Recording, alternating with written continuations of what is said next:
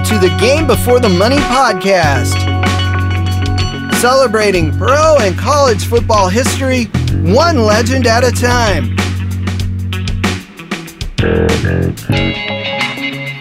This episode, Denver Broncos Ring of Fame member Karl Mecklenburg.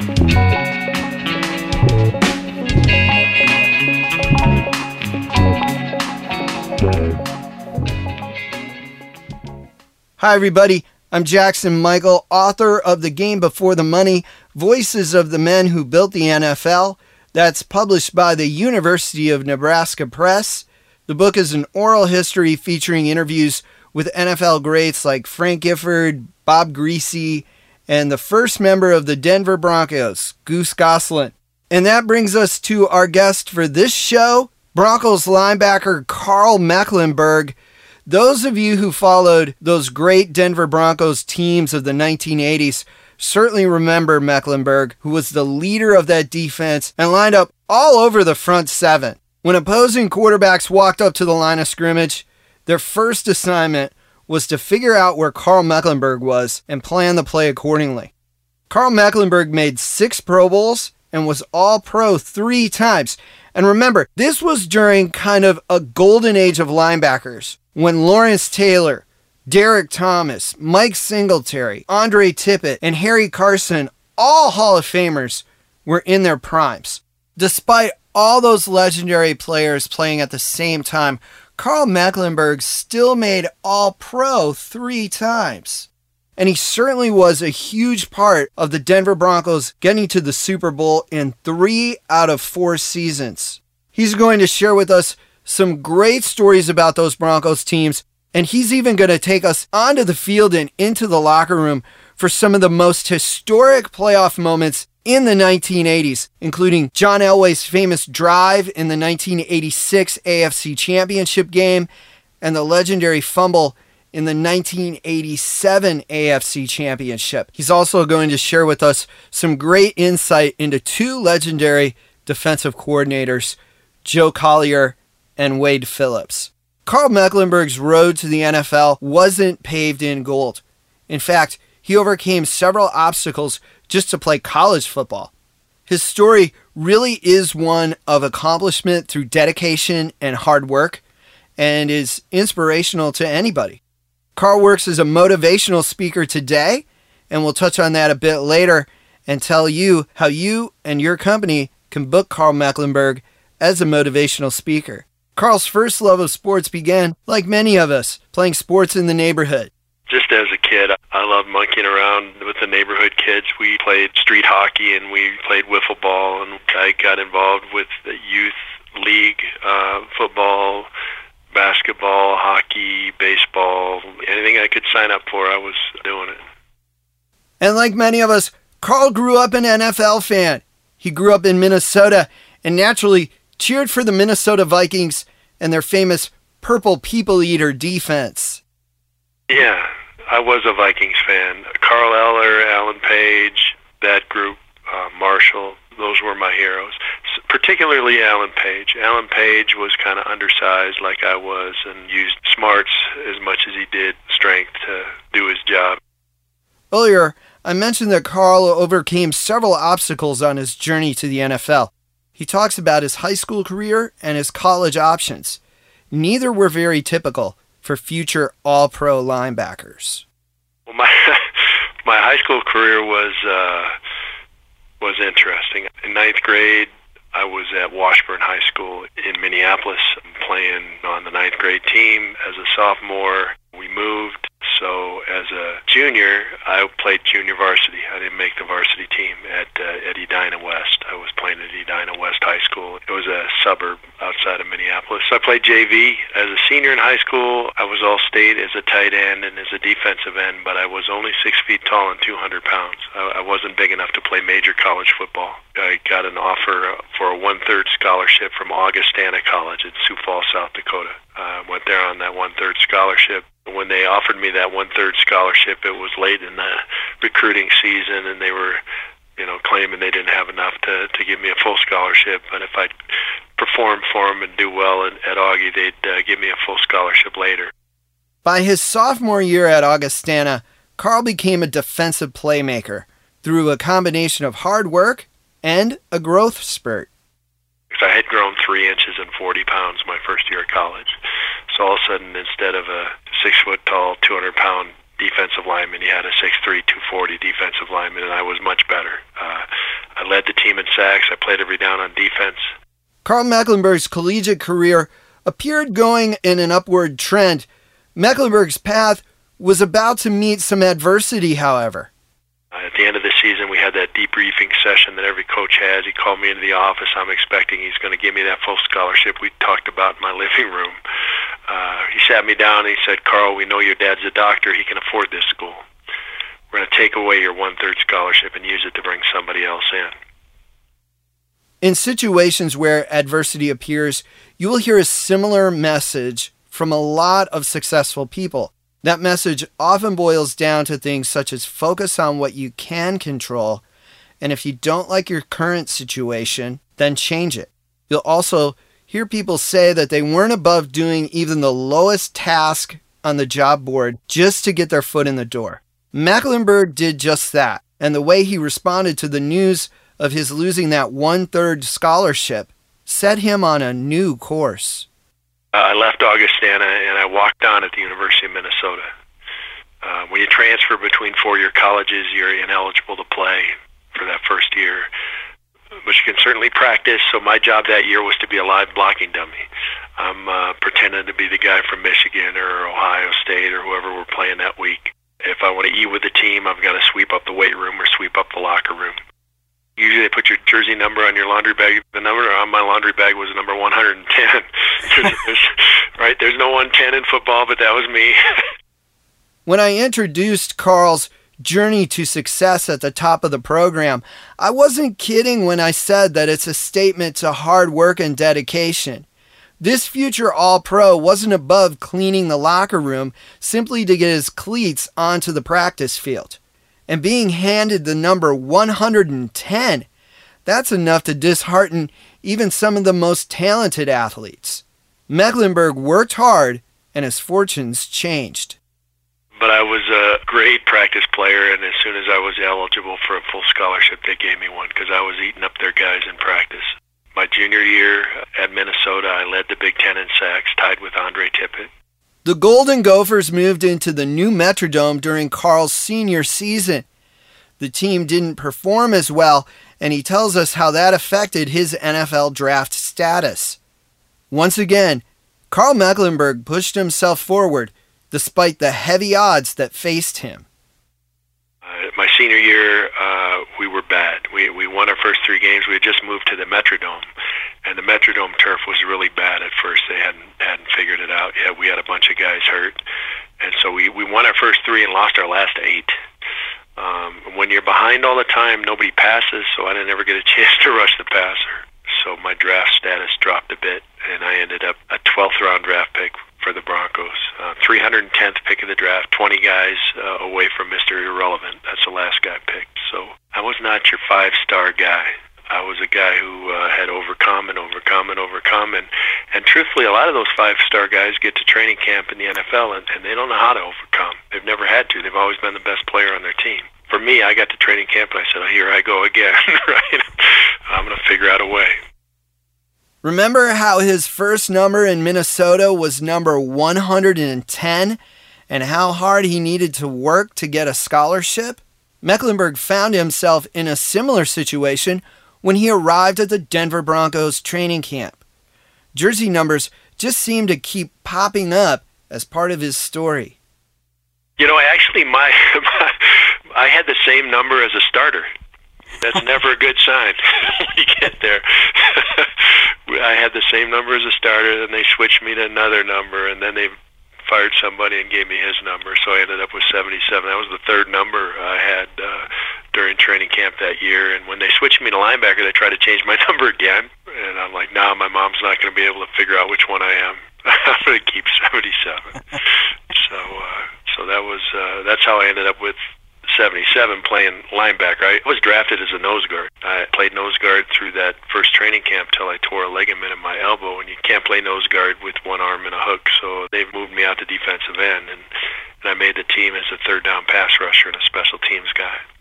Karl told me that the Broncos ownership at the time, and this was before Pat Bowlen took over, were interested in the team as a business investment and weren't as focused on football. The general manager looked to cut salary costs. A lot of veterans that helped the Broncos make it to Super Bowl 12 just a few years prior found themselves out of a job. Mecklenburg tells us that 13 rookies made the team his first year and fills us in on how the remaining veterans responded to their longtime friends being cut. We had 13 rookies make it that year in 1983. Rookies are cheap, right? So I was able to make the team, and I had made plays, and it was right place at the right time for me, truthfully. That doesn't happen very often, but they were looking for somebody at base salary who could make plays, and I was that guy, so I was able to hang on. And the other thing interesting about it was those veteran guys, the guys that had played in the Super Bowl already and just had seen 13 of their teammates get fired because they were trying to sell the team. Instead of taking it personally and taking it out on us, they became mentors.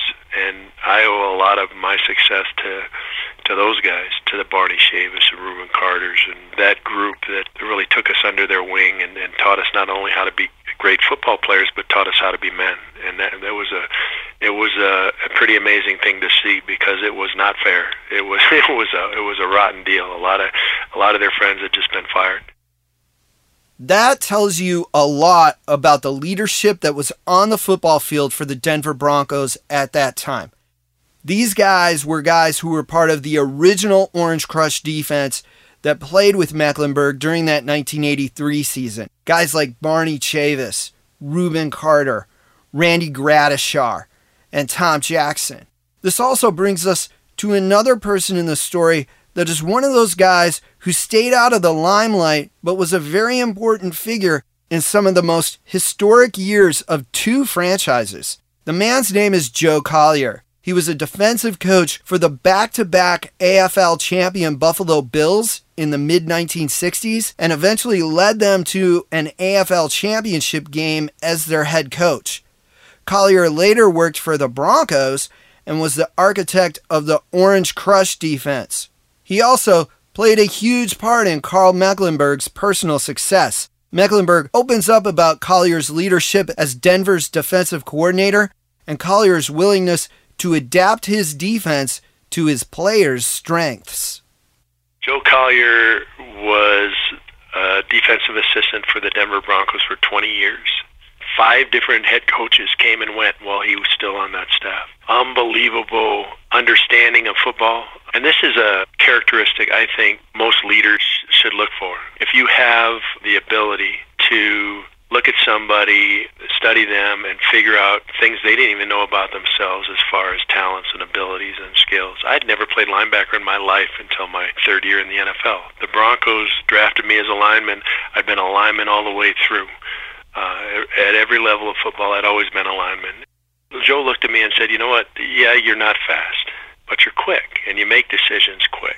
A lot of defensive coordinators would not have moved me to linebacker just because they'd have been afraid I'd get matched up on a speed back or on a speed tight end and get beat deep.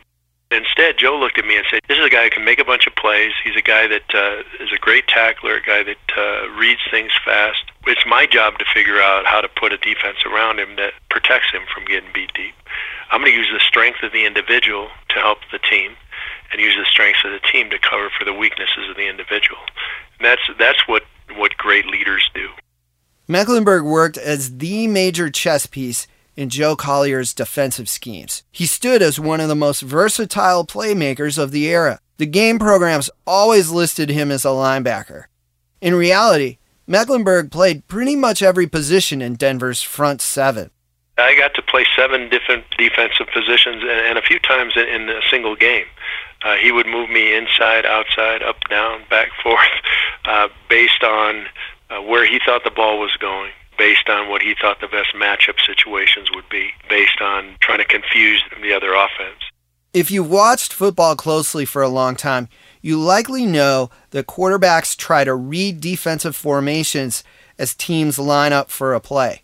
Quarterbacks opposing the Denver Broncos went to the line of scrimmage with a prioritized objective: find Karl Mecklenburg, point him out, and change the play accordingly. It's hard to fully put his presence into perspective if you didn't have a chance to see him play on a regular basis, but Karl shared with us this great story about a game against the Chargers that might help put things in perspective.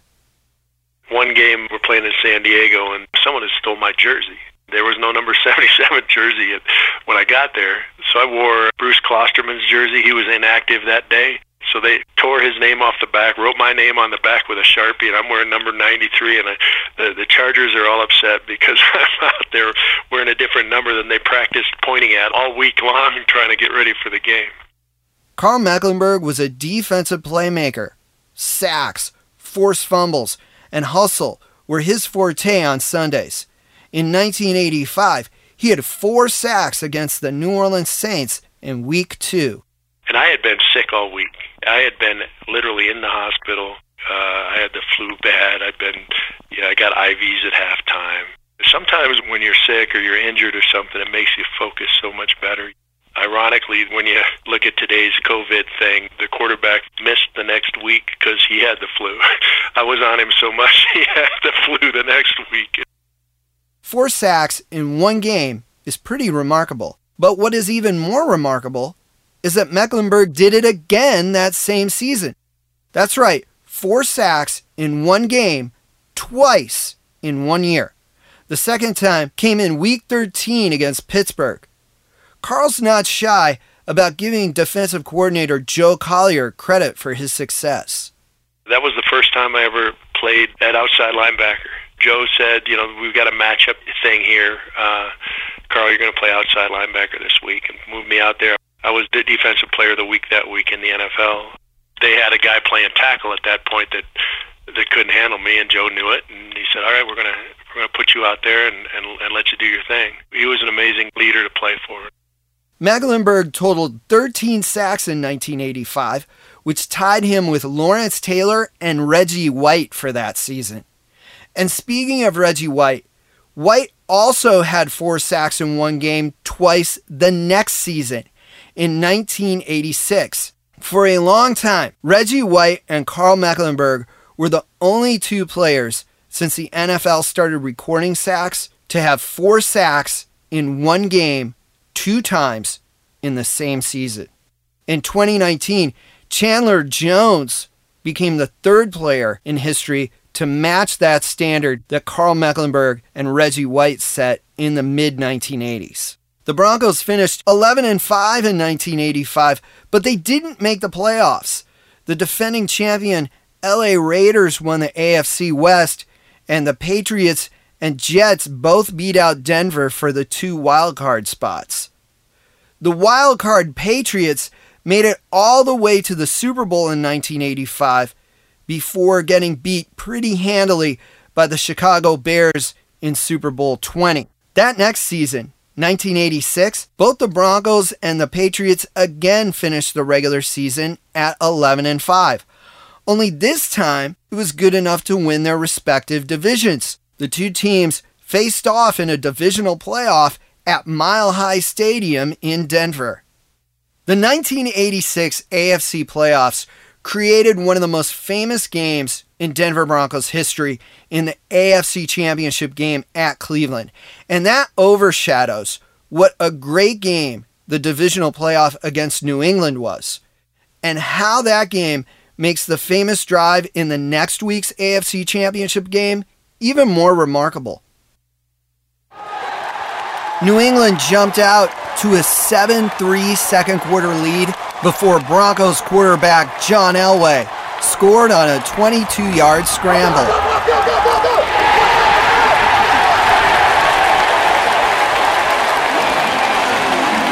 But it was another first-half play involving Elway that thickened the plot of the 1986 AFC playoffs.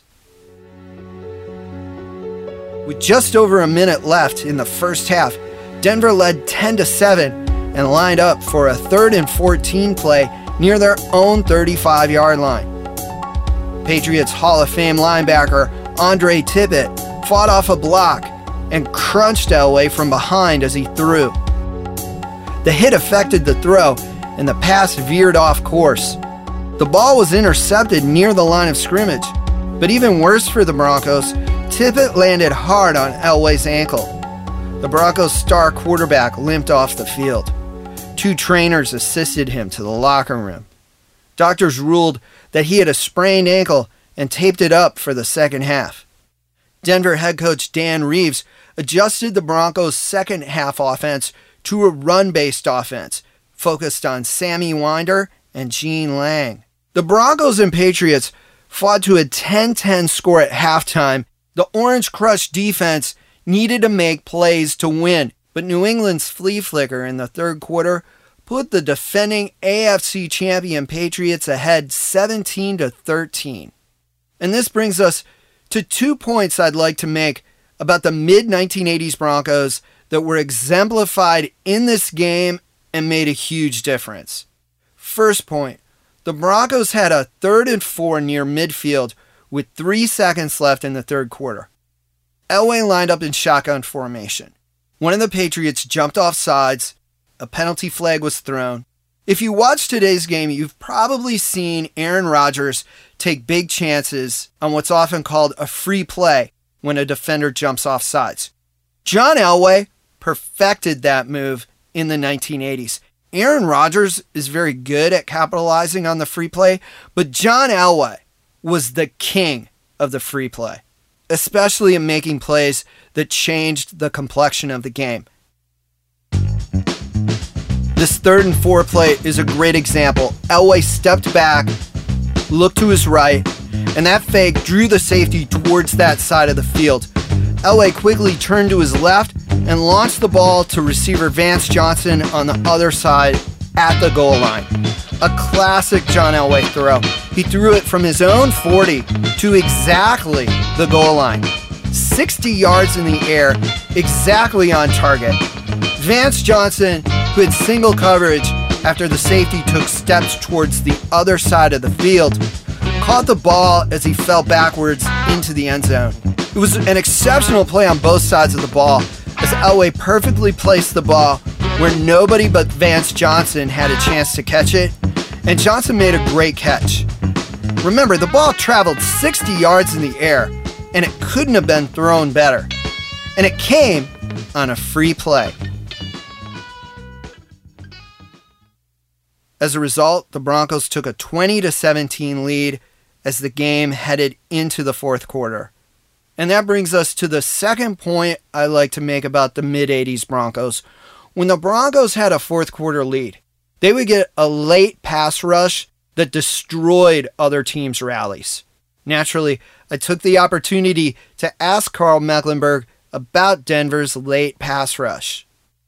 Yeah, when it's late in the game and you know the other team has to pass, that's when you have an advantage, particularly at Mile High Stadium. That's why they called it Mile High Stadium. So you knew you were a mile high. You're coming in from sea level and you're huffing and puffing. You're over there sucking on the oxygen and the big guys are on one knee. And that really gave us an advantage. And we developed that tendency and understanding that this is the time of the game that you do whatever you can to get to the quarterback. And I was blessed to be paired up with Rulon Jones for a long time. Rulon was as devastating a one-on-one pass rusher as I've ever seen. If you didn't double team him, he was getting to the quarterback. I mean, he was uncanny the way he could work his way through a pass blocker, kind of like a snake or something. His body would bend in ways most people's bodies don't bend, and they had to double team him, and that would leave me one-on-one. And then I had Simon Fletcher.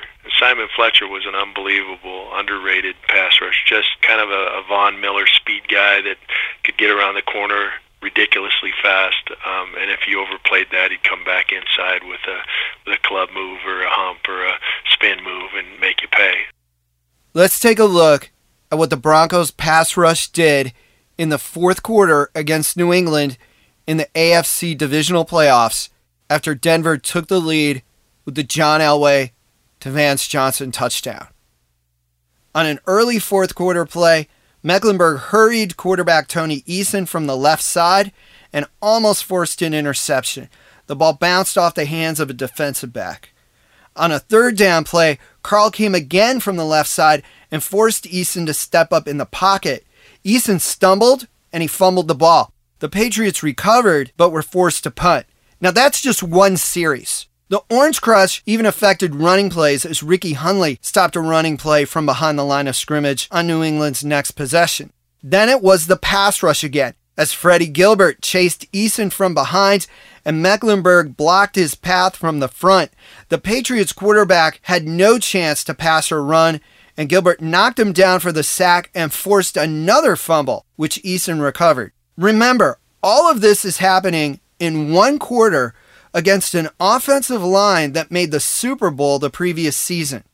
The Patriots got one last chance on offense, starting at about their own 10-yard line, still only trailing by 3 points. Karl talked about Rulon Jones earlier, and here's where Jones made one of the biggest plays of his career. Jones blasted past the guard assigned to block him. Eason had no chance, and Rulon Jones smashed into him into the end zone for a safety, giving the Broncos a 5-point lead, and that iced a trip to the AFC Championship game at Cleveland as the Broncos won 22-17. Even though the 1986 AFC Championship game rightfully takes its place as one of the greatest games in Denver Broncos history, the divisional playoff the week before was a quintessential part of Denver's rise to dominance in the 1980s American Football Conference. The game stopped the franchise's 4-game playoff losing streak and furthered the team's confidence from believing they had a chance to win to proving they had a chance to win it all.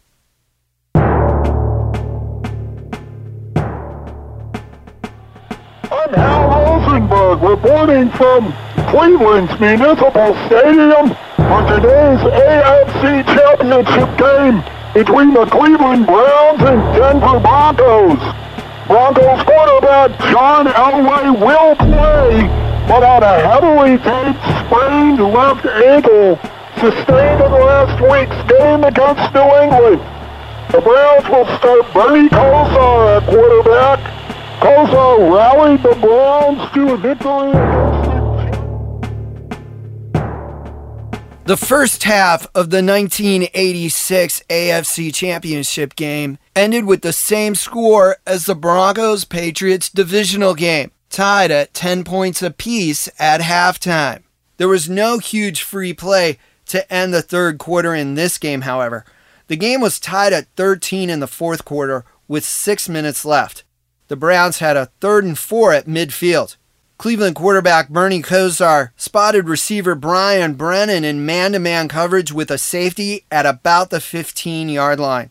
The defender gambled on the play and fell down. Brennan caught the ball and raced untouched into the end zone. Cleveland led 20-13, and the Browns fans went crazy. Mark Mosley kicked off, and the Broncos muffed the ball. Denver recovered it inside their own 2-yard line. The fans at Cleveland Municipal Stadium sensed victory and a trip to the Super Bowl. This is a good place to note that sometimes the most impressive moments in football history come after a mistake or some sort of adversity. The Broncos weren't getting the ball back after a great return to their own 40, or even after a touchback. The ball was inside the 2-yard line. Elway, playing on a sprained ankle from the Patriots game the week before, and the Broncos, facing one of the loudest crowds and most physical defenses in the NFL. Karl Mecklenburg takes us onto the sidelines and even into the huddle. We'd seen it before. I mean, that was Elway. When chips were down, when it was 2 minutes to go, when he was calling the plays, he was going to throw the ball around the yard, scramble, do crazy stuff and get a 4th down conversion. And we'd seen it before. One of the real liberating things about being a teammate of John Elway as a defensive player was we could take chances. Even if we were a little bit behind at the end of the game, we knew there was a great chance that our offense was going to get it done and John was going to get it done. So there was still confidence. They kicked off to us, and our return guy muffed it on like the 2-yard line or something. So they had to start at the 2-yard. It was still, there was confidence. Like Keith Bishop, our guard in the huddle, said, "We've got him right where we want him." That's how we felt on the sidelines too.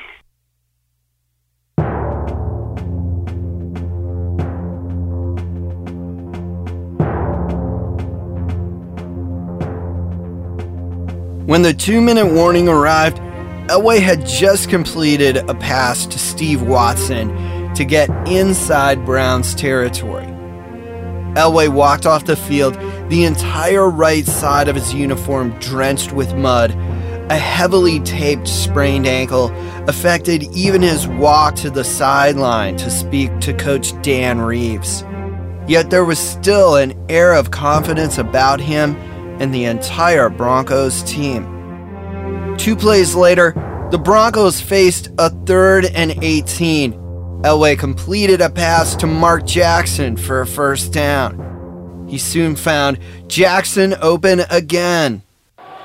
Broncos receiver Mark Jackson just caught a 5-yard touchdown pass from John Elway to complete a 15-play, 98-yard drive to tie the AFC Championship game at 20. Browns quarterback Bernie Kosar, who rallied Cleveland in the final minutes of last week's divisional playoff, now has 31 seconds and 2 timeouts to attempt a game-winning drive, or this game will be headed into overtime. Now back to Jen Sanderson and Ace Fittipaldi in our New York City studios.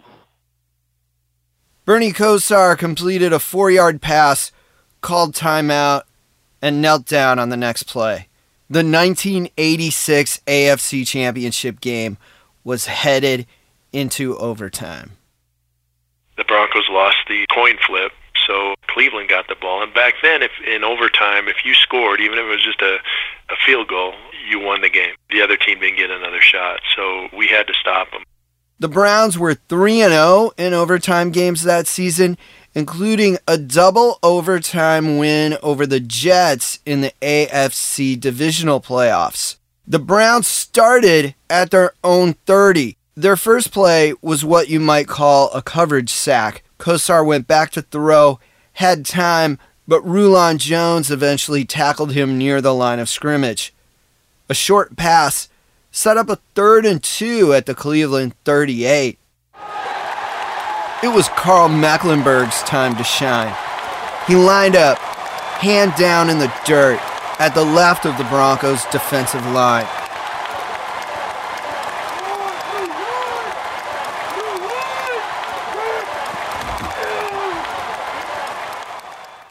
Mecklenburg charged into the backfield. A Browns offensive lineman pulled specifically to block Karl. The two hit head-on. Karl powered his way through the blocker and into the ball carrier. Mecklenburg stopped the play well short of the first down, and the Denver defense forced a 3-and-out on the first possession of overtime. We went 3-and-out. I made a couple of the tackles and plays there, but nobody makes plays on defense unless everybody else is doing their job too. So we rose up when it was time to rise up as a defense because we knew if we get the ball back to John, we're going to win. If we don't get the ball back to John, we can't win. The Broncos drove for a game-winning field goal. It was an historic, unforgettable victory for Broncos fans, and also an unforgettable heartbreak for fans of the Cleveland Browns. The drive, followed by the stop, helped lift the Broncos into Super Bowl 21 against the New York Giants. The Broncos were ahead in the Super Bowl 10-7 in the second quarter before the Giants exploded for 26 unanswered points to win. Still, it was a magical season for the Broncos and their fans, and there was more yet to come. 1987 was an unusual season in the NFL. A labor dispute landed in a players' strike during the season. Each team only played 15 games, and a few of those games were played by replacement players.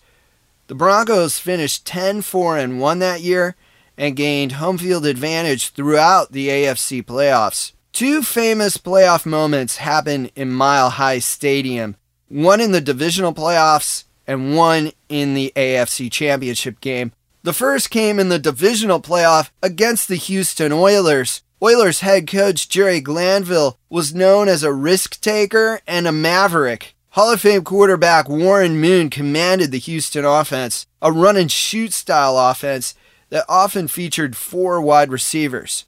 The Oilers, who today are known as the Tennessee Titans, were in their first playoff game since 1980. And that's important to note here because inexperienced playoff teams sometimes make huge mistakes. And the Houston Oilers made one early at Denver's Mile High Stadium. The Broncos' first possession ended in a punt that was downed near the Oiler 5-yard line. Mecklenburg crashed through the line of scrimmage on first down and met the ball carrier in the backfield. The Oilers lined up for a 2nd and 11 near their own goal line. They ran a play called Stagger Lee. That name is now synonymous with trick play calls that fail, especially in situations where it's way too dangerous for tomfoolery. Karl takes us onto the field and walks us through the play. And they were backed up. I made a tackle on, I think, about the 3-yard line, and they tried to throw a double pass. The quarterback threw it out to the back, and he dropped it, and we were coming. I mean, he tried to pick it back up. Roland Jones rolled him. Guy came in low and, knocked his hands off of it. And Steve Wilson, our defensive back, recovered the ball. The Stagger Lee gaff gave Denver the ball on the Oilers' 1-yard line. The Broncos soon had a 7-0 lead at home against an inexperienced playoff team. We ended up scoring a touchdown and really set the tone for that game. It was a challenge to play those run-and-shoot teams, but they took a lot of crazy chances. And that was a crazy chance that nobody should take. You never know how people are going to react under playoff pressure. It's a different level of football. That added pressure of the playoff thing makes coaches get crazy sometimes. I mean, usually when you play one of those trick plays, you want to have a certain defense you're playing it against. And if you're not in that defense, you're going to check out of it. And it's so loud in Denver, especially at the start of the game, and it's a playoff game. And there's no way those guys could have heard if there was any sort of change in plan. By halftime, the Broncos built a 24-3 lead en route to a 34-10 victory. Denver's defense forced 3 turnovers, including an interception by Karl Mecklenburg. The Orange Crush were on a roll, having won 7 of their last 8 games, and they continued that roll in the first half of the 1987 AFC Championship game at home against Cleveland. Denver built a 21-3 lead at halftime. They led 28-10 in the third quarter after an 80-yard score. The Browns were a gritty team, however, and still hurting from the previous year's AFC Championship. Cleveland scored 3 touchdowns, 2 by running back Ernest Biner, to climb back into the game. The score was tied at 31 with about 5 minutes left, and like the previous year's AFC Championship game, Elway led a fourth quarter touchdown drive that ended with Sammy Winder's great catch and run. Cleveland's Bernie Kosar took the reins at the Browns' 25-yard line with just under 4 minutes left in the game. Ernest Biner quickly picked up 16 yards. On the play before the 2-minute warning, Mecklenburg lined up on the right side of the Broncos line and quickly pressured Kosar. Kosar's hurried throw found its way to Brian Brennan, however, who brought the ball inside the Broncos' 25-yard line. On a 1st and 5 after a penalty, Ernest Biner pounded the ball to the Broncos' 13-yard line. Cleveland knocked on the door to tie the game in hopes of sending the AFC Championship game into overtime for the second year in a row. With a minute 12 left, the Browns had the ball on Denver's 7-yard line. Kosar handed off to Biner, who dodged traffic and looked to the end zone. He has since said that he focused on safety Tony Lilly near the goal line and expected to run over him and drag him into the end zone. Biner, in fact, dragged Lilly into the end zone, and Lilly said after the game he thought Ernest Biner had scored. But Tony Lilly did not know that Bronco defensive back Jeremiah Castile snuck in from the opposite side and forced a fumble. And not just any fumble. The fumble. So important that it sent Denver to the Super Bowl. So important that the 1987 AFC Championship game is simply referred to as the fumble. Karl Mecklenburg takes us onto the field and into the thick of the action. That was another amazing play. Jeremiah Castile, 165 pounds dripping wet, cornerback, just a speed guy, a guy with all kinds of heart, a great player, but not the guy you want to have trying to stop Ernest Biner on the 1 yard line going in, right? And Jeremiah understood. I mean, he came from the side, and instead of trying to stop Biner, he went for the ball and ripped the ball out, and we got on top of it. I was in the middle, and this play was out to the right there, and the ball came out. It was a miracle from our standpoint, because they were just beating us up in that second half. It was an interesting game. The first half was ours. We controlled it, and the second half was theirs. But we got away with the win and had another chance at the Super Bowl. In Super Bowl 22, the Broncos had an amazing first quarter. They scored a touchdown on their first play from scrimmage against the Washington Redskins. Denver built a 10-0 lead and almost had a chance to build on the lead as Washington fumbled the ensuing kickoff. Later, Rulon Jones and Karl Mecklenburg sacked Doug Williams. Jones picked up the loose ball, but officials ruled Williams down by contact. Williams left the game for 2 plays with an injured knee. Mecklenburg quickly sacked his replacement, Jay Schrader, for a big loss. And on that play, Mecklenburg literally jumped over the blocking back in mid-stride as if running the 100-meter hurdles to make the sack. Denver led 10-0 at the end of the first quarter, and Washington looked overmatched. Doug Williams returned to quarterback on the first play of the second quarter and hit receiver Ricky Sanders for an 80-yard touchdown. That touchdown pass was the first of 4 touchdowns Williams threw in the second quarter. Washington added a rushing touchdown and led 35-10 at halftime. The game was all but over. The Broncos lost the Super Bowl for the second year in a row, this time 42-10. The Broncos finished at .500 the next season. 1988 was Joe Collier's final season as the Broncos' defensive coordinator. Wade Phillips, son of legendary Houston Oilers coach Bum Phillips, filled the role starting in 1989. Like Joe Collier, Wade Phillips has enjoyed a tremendous NFL career in coaching. Phillips started in the 1970s with the Houston Oilers, and get this, he was the Rams' defensive coordinator when they made Super Bowl 53 in the 2018 season. That's a long time to be in any profession, especially the NFL. The 1989 Broncos returned the franchise to glory. The team went 11-5 and earned home field advantage throughout the playoffs. They won a close divisional playoff game against the Steelers, in which Merrill Hodge became the first opposing running back to rush for 100 yards against the Broncos' defense that season. Denver again played the Cleveland Browns in the AFC Championship game at Mile High Stadium. The Broncos built a 24-7 lead in the third quarter, and like in 1987, the Browns climbed back into the game. Cleveland scored 2 touchdowns to pull within 3, but Denver scored 3 times in the fourth quarter to put the game away by a fairly wide margin, 37-21.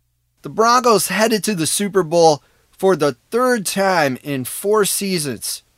This time, they faced Joe Montana and the San Francisco 49ers in Super Bowl 24. The 49ers were defending champions and demolished their opponents in the NFC playoffs. The 49ers' closest NFC playoff game that year was decided by 27 points. That was a 30-3 win in the NFC Championship. In Super Bowl 24, the 49ers scored 2 touchdowns in each quarter against the Broncos and won 55-10. It's way too simplistic to look at those Broncos teams and say they lost 3 Super Bowls rather than looking at the achievement of winning 3 AFC championships in a 4-year period. So what do Karl and the Broncos think about when they look back on the success that they had, and how do they define those teams that they were on? Every play, every game, you do everything you possibly can to win that game. That was our approach. When Pat Bowlen bought the team from Edgar Kaiser, he came in and established cornerstones for our team that we were there to serve the community and we were there to win championships. If you didn't buy into that, if you weren't part of that movement, you didn't stay there very long. Every single game, every single week, we were giving everything we had. If you asked Pat Bowlen at the start of the season, and they always did, what's your record going to be this year, Pat? And he'd always say 16-0. Our commitment was to win each game. We were a team that kept our foot on the pedal all the time. We played as a team. We won as a team. We lost as a team. So going in and losing those Super Bowls the way we lost them, it broke our hearts at the time. But at this point, I look at it and I understand why we lost in each of those situations. And in each of those situations, yes, we could have done some things differently, and I think a couple of them we could have won, but we didn't. It's a tough pill to swallow. I've been retired for 25 years, but it still frustrates me. We had opportunities, we didn't capitalize. The Broncos never made it back to the Super Bowl during Karl's outstanding 12-year NFL playing career. Wade Phillips, who we just noted, coached for over 40 years in the NFL, recently made a statement about Karl on his Twitter account. Phillips said Karl Mecklenburg was, quote, the best inside linebacker pass rusher combo that I've ever coached. No one else has ever come close to having that kind of talent, unquote. That's coming from a guy who coached from the 1970s through 2019. Karl Mecklenburg has been retired from the game for quite a while now and works as a public speaker. If people want to get in contact with me, they can do it through my website. Like I said, I'm a professional speaker. I'm a teamwork and leadership speaker. I talk about teamwork, courage, dedication, desire, honesty and forgiveness, goal setting, universal keys to success that I learned in the NFL. Doing a lot of online Zoom meetings at this point, but I'll be back to speaking here when this COVID thing goes by. So if I can help anybody out with their company, with their association, with their school, I'd love to have that opportunity. You can reach out to Karl about speaking engagements through his website, karlmecklenburg.com. You can also get an autographed copy of his book, Heart of a Student Athlete, and even order a signed Broncos jersey. Karl played his entire career for the Denver Broncos. Those of you who are Broncos fans or followed the NFL in the 1980s can probably guess that he's a member of the Broncos Ring of Fame. He was inducted in 2001 along with his longtime teammate, safety Dennis Smith.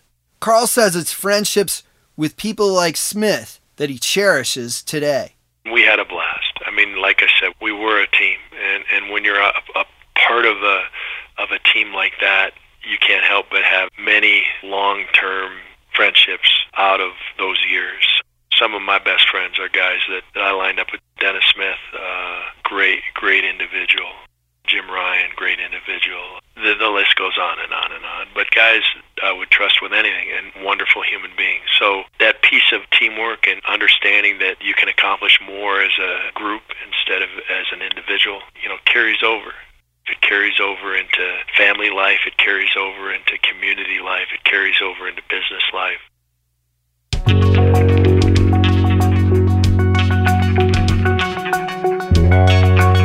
Thank you for listening to this episode of the Game Before the Money podcast. And special thanks to Karl Mecklenburg for being on the show.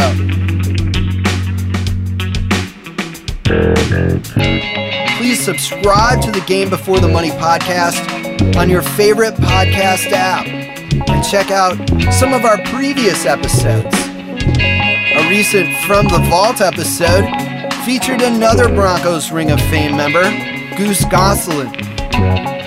Transcriptions of the Game Before the Money podcast are available at thegamebeforethemoney.com.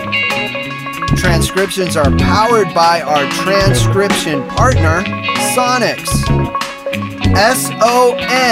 SONIX. Visit sonix.ai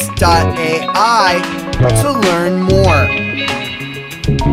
Music and sound effects, including fictional news segments, are written and produced by 11 Productions.